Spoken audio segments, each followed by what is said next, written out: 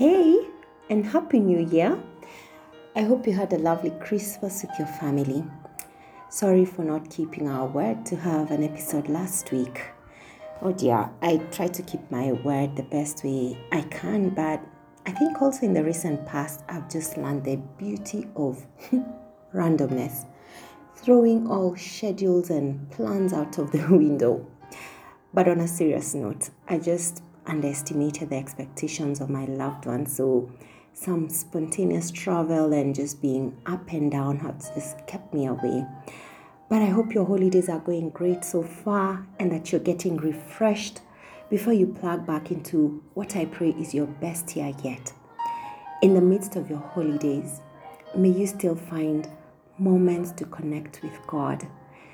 I had something profound the other day, actually early this week, and someone was sharing and he said, hear God first on what He has in mind for you for this year, and then make your plans. And so may you find that time to hear His gentle whispers while you rest and as you enjoy time with your loved ones. Please don't rush back to the hustle and the bustle of life as yet. I hope my smile shows through my voice. And so this was just to drop by to say we hope to be back soon, God willing, on the 14th of January this year. But I leave us with these words in Revelation chapter 21, verse 5. And He that sat upon the throne said, Behold, I make all things new. And He said unto me, Write, for these words are true and faithful.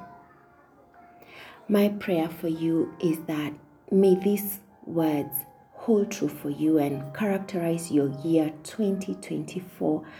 It doesn't matter how last year was, that's behind you. And may you experience His newness in every facet of your life. If you had a great 2023, trust God for an even greater one this year. And if it was tough, believe that the God of seasons has already ushered you into a new season. And so I wish you a wonderful time, and until then, remain blessed.